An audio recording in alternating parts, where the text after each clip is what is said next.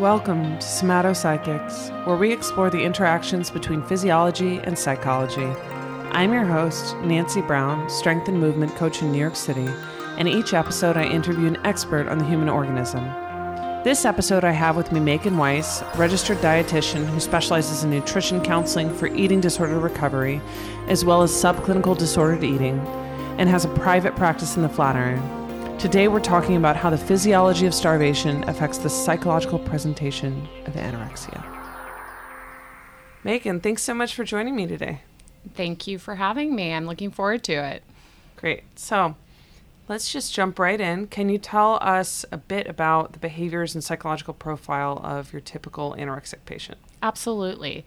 So typically prior to the onset of anorexia, you will see the psychological profile of someone who's predisposed towards anorexia can include a high degree of perfectionism, high level of achievement in school or in work. Folks that tend to struggle with anorexia also tend to have higher anxiety in general and high social anxiety. So those are all personality characteristics that can lead to and can correlate with anorexia. Once an individual is in the throes of anorexia, however, the picture changes. You will often see that folks who struggle with anorexia are very preoccupied with food, and that can manifest in several different ways. It can include a lot of diet discussion, a lot of concern about calories or macronutrients, preoccupation with so-called healthy foods versus unhealthy foods. And at the same time, there can be an ongoing preoccupation with all kinds of food. So there tends to be individuals who will accumulate like menus or who will look at quote unquote food porn online that can bake a lot and then never eat the foods that they bake. So there are a lot of behaviors that can perpetuate that obsession with food, but not an actual ingesting of food. And on the other side, there's several behaviors that they can start to accumulate in order to reduce the quantity of food that they're eating or to make themselves feel more comfortable with eating. And we call those behaviors food rituals because they do become very ritualistic, almost OCD-like around the food. So this can include things like cutting food into very small pieces, heating and reheating food, over salting food, pouring hot sauce on food to make it less edible or to make the flavor very intense. I've worked with individuals who have drunk balsamic vinegar or put hot sauce over everything that they ate. And the intensity of the flavor actually is something that they seek out. Mm. Yeah, so it's almost like there's an inverse correlation between the preoccupation with food or even maybe the intensity of flavor that they're seeking and the actual quantity of food that they're consuming. Absolutely. Yes. Okay. So can you tell us a little bit about what the physiological profile of an anorexic patient would be? Sure thing. So someone who is struggling with anorexia will display a rapid weight loss.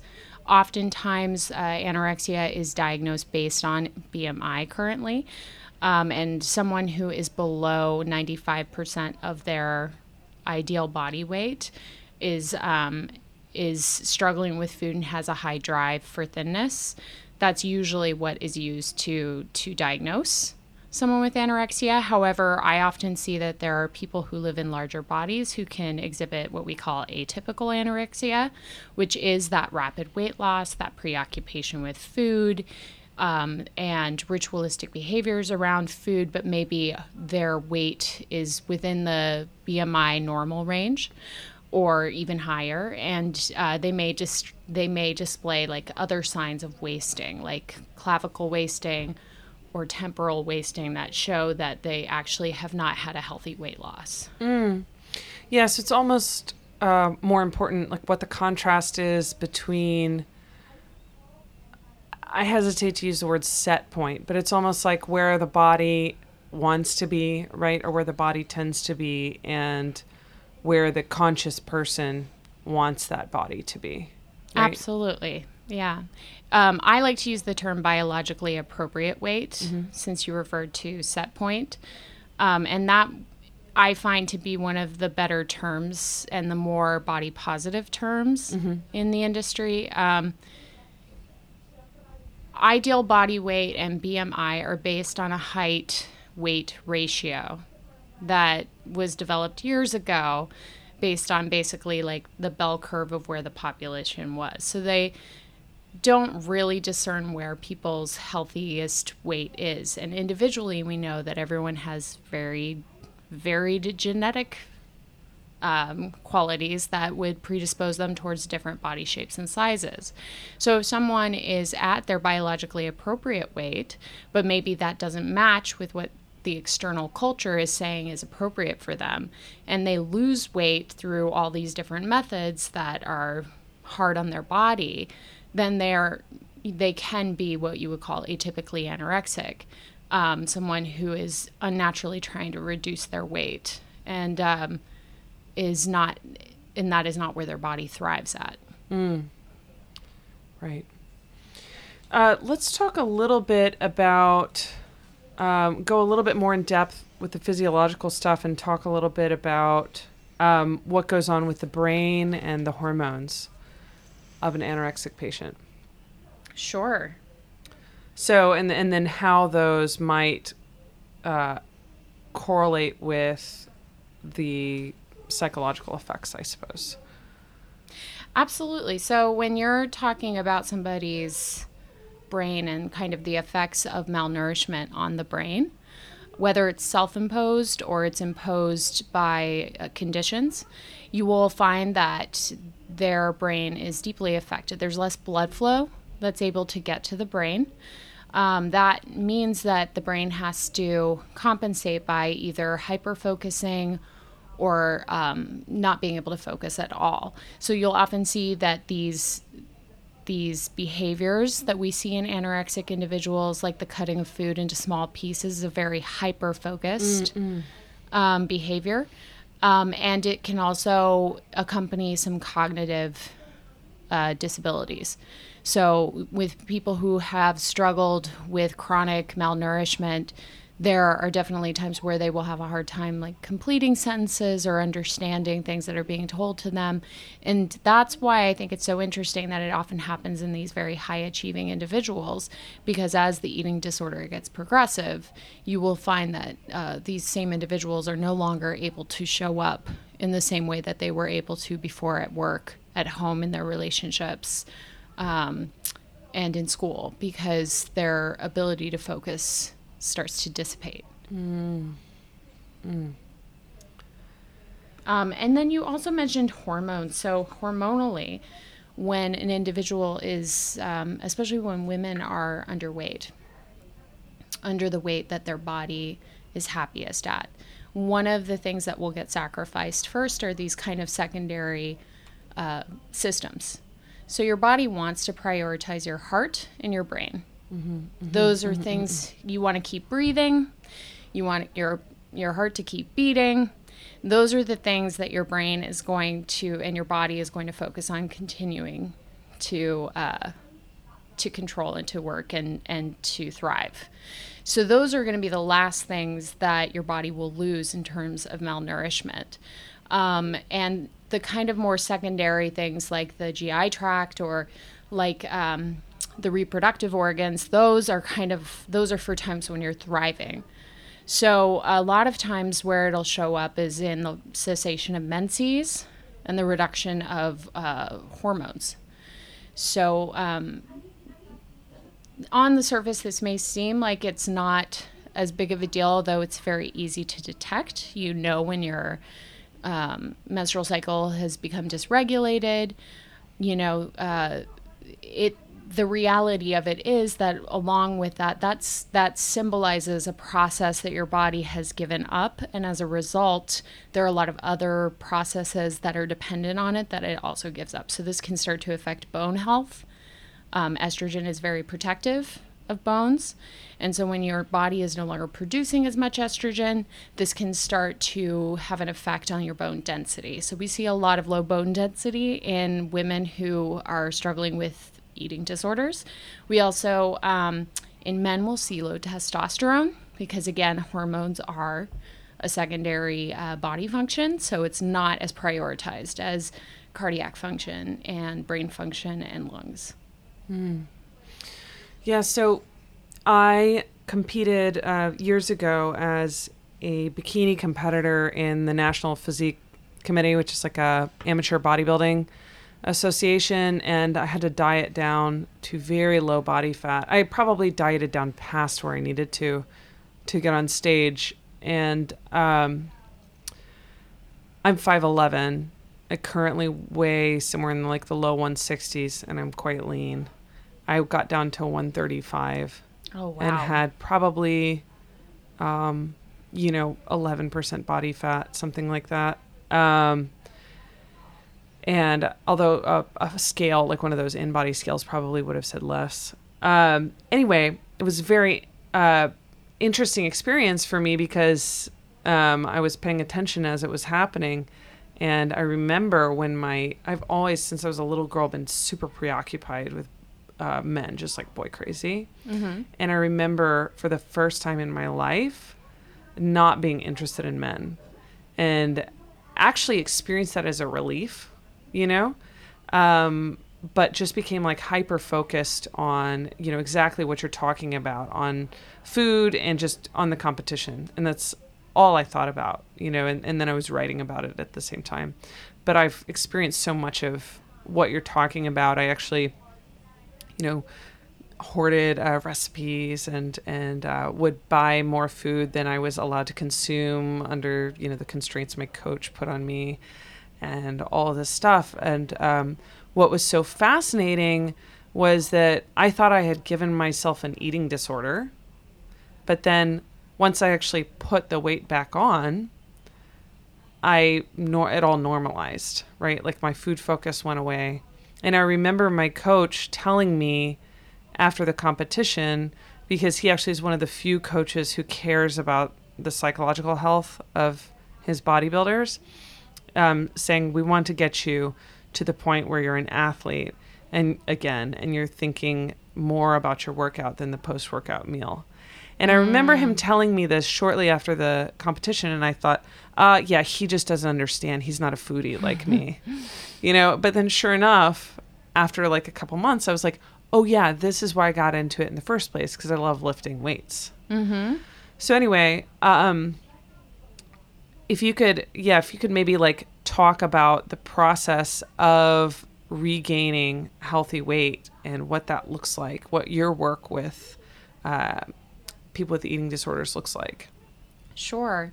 And thank you for sharing your story. I think that's really important. A lot of the work of recovery that I do with clients also involves working with a therapist and a doctor, because there's so many complicated aspects to it. Something that you mentioned actually perked something in me about how nice it felt to not have that libido anymore. Mm-hmm. And one of the things that I find with a lot of my clients is that it may start with a drive for thinness or a drive to achieve, but it also becomes a way of coping with complicated emotions. And wouldn't it be great if we could all just turn off our feelings? And for some people, their experience is that they can turn off their feelings by not eating breakfast or not eating dinner. And so that becomes kind of a cure-all. But the long-term result of that is that the feelings never get dealt with. Mm-hmm. And the eating disorder gets fed in that way. So part of what I do in the piece where I come in with clients is that I tend to be the person who's talking about the food and the behaviors that they can change, and addressing some of the feelings that might come up on a small level. So first of all, in order to start working with a client, I need to make sure that they're medically stable. I can't work with someone who is at risk for refeeding syndrome. Mm-hmm. And if you don't know what refeeding syndrome is, that's for people who have severely restricted calorie intakes over prolonged periods of time, can be at risk for their heart stopping, and a variety of system shutdowns when they start refeeding. The reason why we know about this is the Ansel Keys study that was done way back in the 40s, which I can talk a little bit more about later. But just, to not to scare anyone off of, increasing their food intake, but it is very important to make sure that you have some basis and are talking to a doctor who understands some of the risks that are associated with that. So if I'm working with a client who I think is at risk for that, I will always make sure that they're cleared by a doctor first. Some people need to do this process inpatient or in a residential facility. All the clients that I work with right now are outpatient, so I work with people who are at a place where they can start doing the refeeding process outpatient. It involves increasing your food intake. You start slowly, but eventually a lot of people need to increase their food to very high amounts because the body wants to stay the same even if it's not in a healthy place. Oh, yeah. Interesting. So a lot of times I will work with, especially if I'm working with younger clients like teenagers, I can be working with someone who needs like 4,000 calories a day and they're not doing any additional movement. They are merely refeeding. And that is because the body will go into hypermetabolism. It will start to burn more calories. And part of that is because you're repairing all these systems that have been down. Right, and that requires a lot of energy. Yes.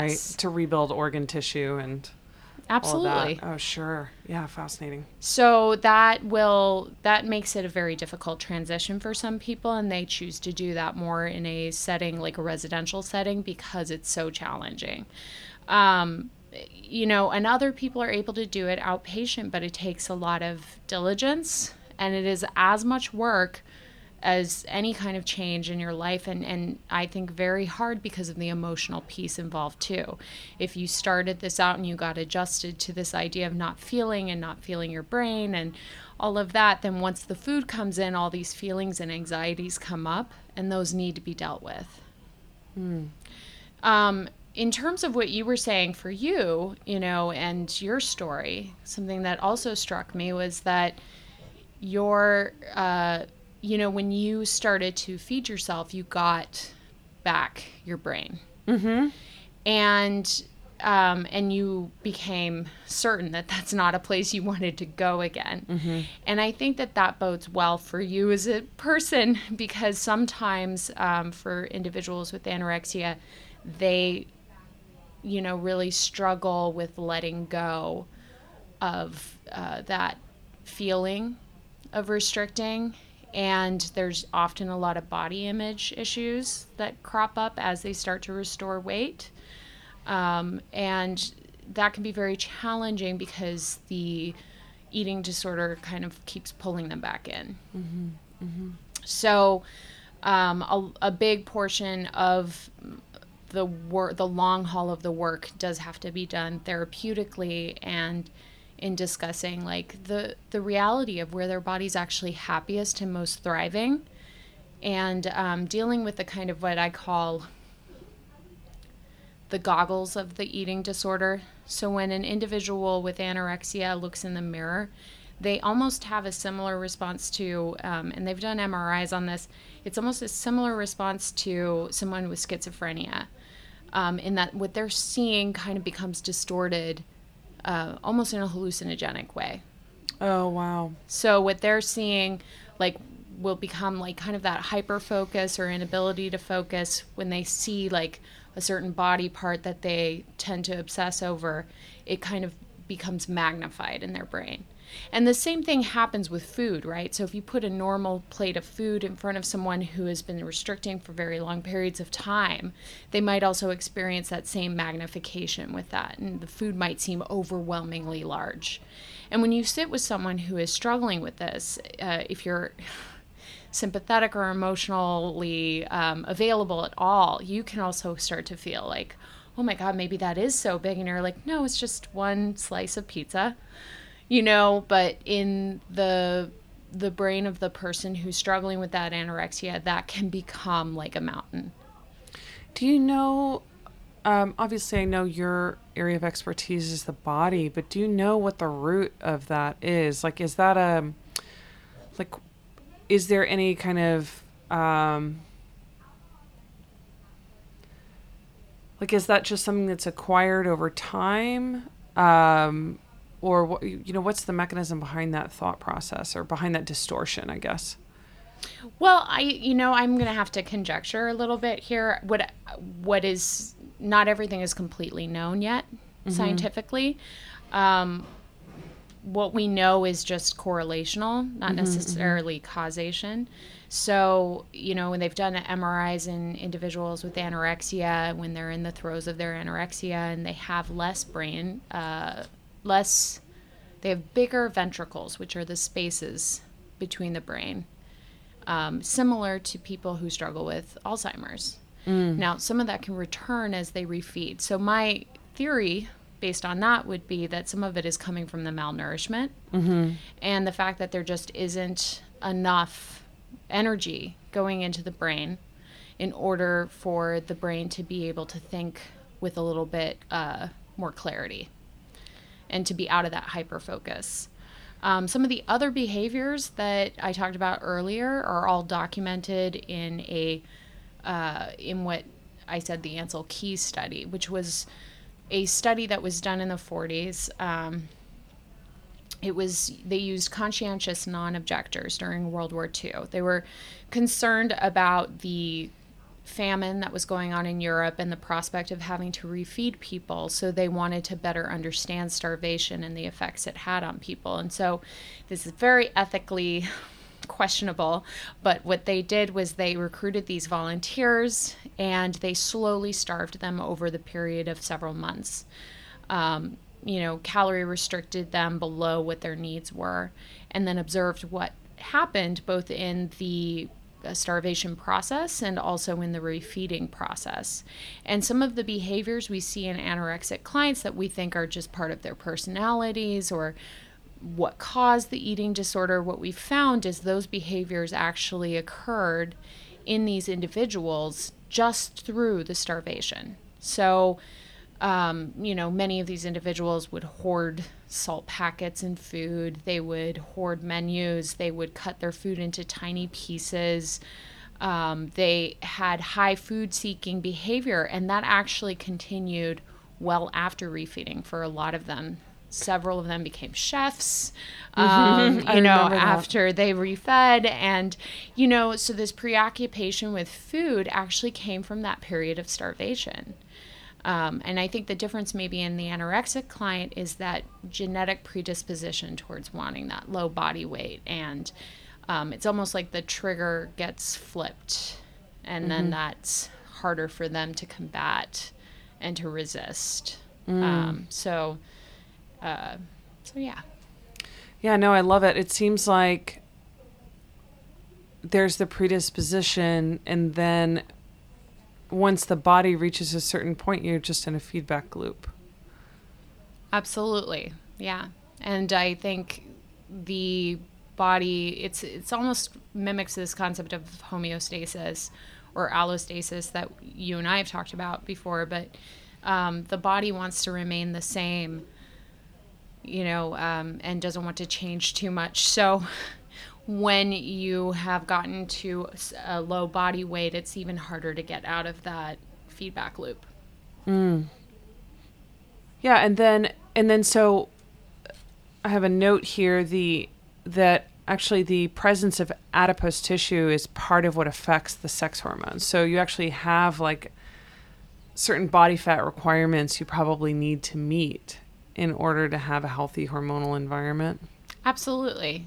I think a lot of times in our culture, fat gets equated with being bad, but like the reality is your body needs fat. It needs fat in order to function reproductively.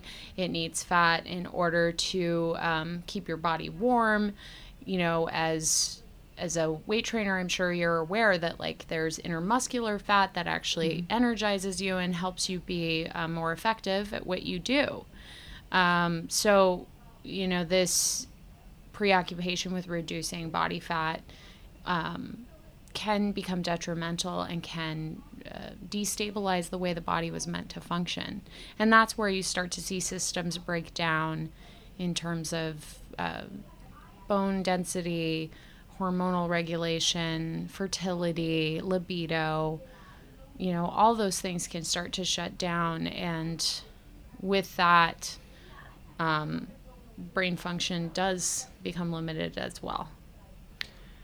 Can you talk a little bit about, obviously we know you're a dietitian, but just talk a little bit about your role within a recovery team? Sure. So typically when I work with an individual, I want to make sure they're with a doctor and with a therapist, even though I feel like I have had to become aware of a lot of the aspects of the medical and the therapeutic. My role is to deal with the behaviors. So I will often work with individuals to kind of grade the levels of anxiety they have around different foods and to start slowly incorporating and increasing the foods and the variety of foods that they consume. A lot of what I do is translating some of the things that they may have heard from the doctor but are struggling with understanding how the medical impacts the food. So a lot of my clients struggle with chronic gastrointestinal distress. Some of that is caused from the malnourishment, and some of it can only be cured by renourishing their body. Mm-hmm. So helping them understand what the best way is to do that, how the things interplay and affect each other so that they don't feel like they're not being heard and everyone's saying the problem is just in their heads and they just need to eat, because that's not the case. They're actually dealing with real stomach discomfort and intestinal discomfort, and I don't want to invalidate that, but I also have to help them work through it. So a lot of the coping strategies I'll give them will be about some of those physical discomforts they feel when they have to start increasing their food. And also figuring out ways to do that in a more comfortable way. A lot of my clients are afraid of foods that are maybe more dense in energy. And so they have a tendency to maybe eat lots of salads without dressing and say, wow, I ate so much food because there were 5 cups of lettuce in that meal. And yes, quantity-wise, 5 cups is a lot to put in your stomach. But with that particular individual, they could have done a grilled cheese sandwich and maybe had more bang for their buck, so to speak. So it's about finding those places where you can increase somebody's energy intake to the least discomfort of their body and get them on track a little bit more quickly so their body can start thriving. You said something really interesting about increasing variability in the diet. Mm-hmm. And so do a lot of your clients come to you with very small menus of foods that they're willing to eat? Mm-hmm. Yes. A lot of, not all of my clients, but generally many of my clients will come to me with a very short list of safe foods. And these are foods they feel very comfortable with eating. They vary tremendously from person to person. Some people are more afraid of dairy. Some people are more afraid of fat. Some people are more afraid of carbohydrates. Each person is individual, but they tend to have a very short list of foods that they think are healthy and appropriate to eat. And if they eat foods outside of that, they often will characterize those meals as being out of control or binges, regardless of whether they are an objectively large quantity of food. Yeah, it's so interesting because it reminds me a lot of something that I encounter in the fitness world, which goes by the name, I'm sure you're familiar with, orthorexia. Mm-hmm. And so I really don't come into contact with it now in the world of strength sport because most people are just trying to get stronger and they're not super preoccupied with body composition.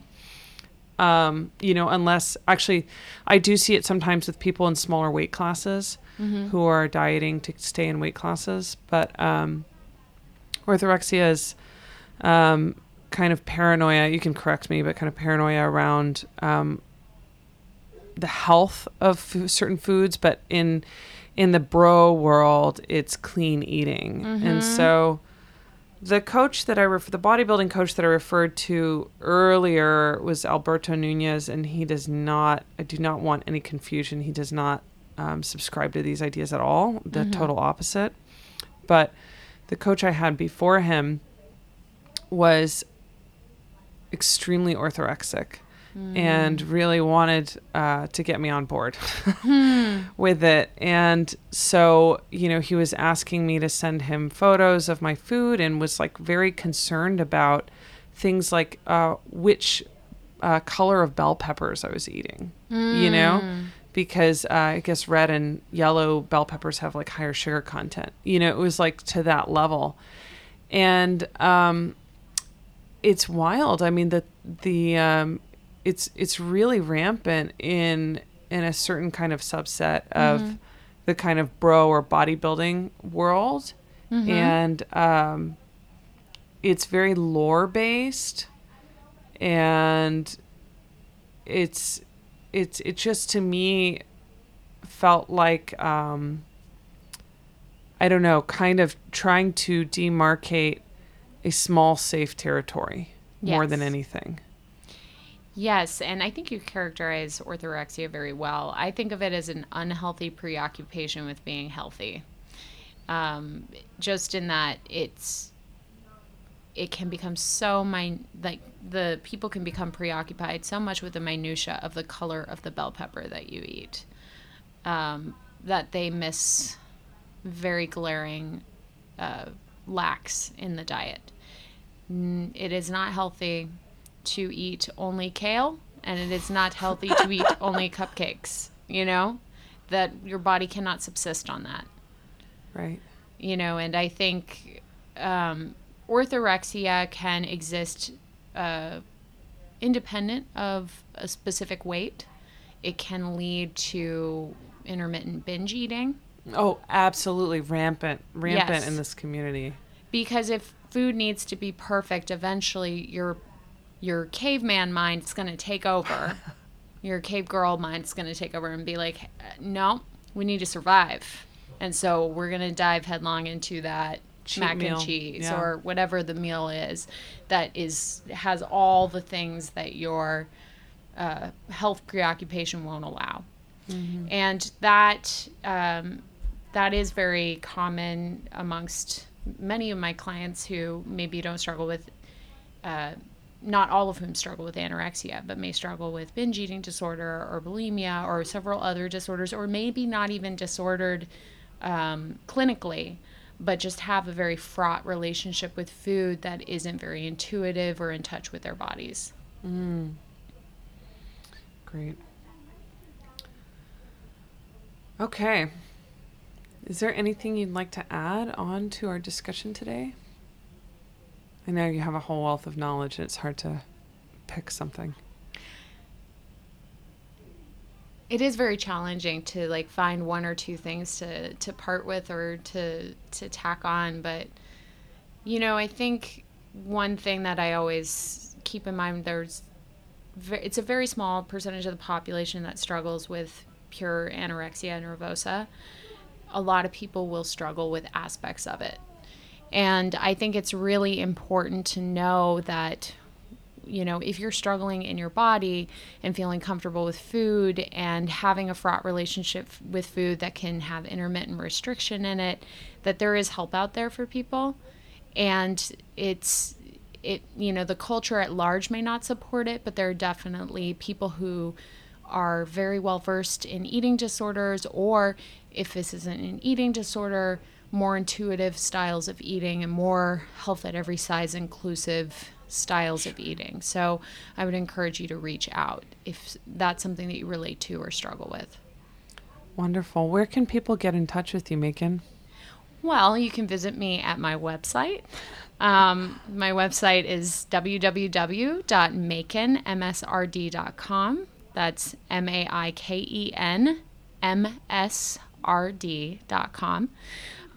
You can follow me on Twitter, on my Instagram, and you can find out more in the show notes, I'm sure. I love it. Thank you so much. Thank you. That concludes today's episode of Somatopsychics. Show notes, including a link to Macon's website and her social media, will be up on my site, www.trainwithnancy.com/podcast. If you want to check out my own writing on fitness, gender politics, and embodiment, that's all up on trainwithnancy.com as well. We've got a bunch of exciting guests on the roster, including Dr. Pat Davidson, who's an expert on physiology, biomechanics, and neurology as they apply to fitness. If you don't want to miss it, please subscribe. And if you enjoyed this podcast, please rate and review. Until then, be well, my fellow organisms.